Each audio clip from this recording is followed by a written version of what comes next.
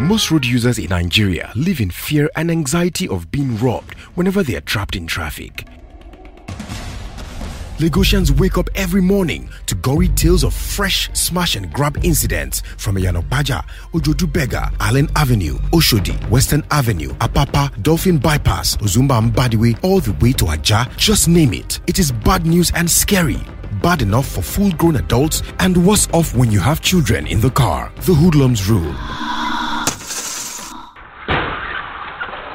In the course of these drivers and protocol officer security education course, we shall be providing solutions to why journeys under armed escort fail, how to complete journeys successfully in hostile environment, anti-ambush techniques, how to carry out counter-surveillance before predators strike, and how to reduce exposure to smash and grab while in the traffic. This 2 days training will also provide tips on how to manage any road traffic incidents, RTI. The objectives of this course are to increase safety awareness amongst drivers and journey management personnel. Training fee 15,000 naira. For more information on this training, call Oge on 0803 697 2256. Visit www.ssdc.com.ng. Follow us on all our social media pages at SSDCNG.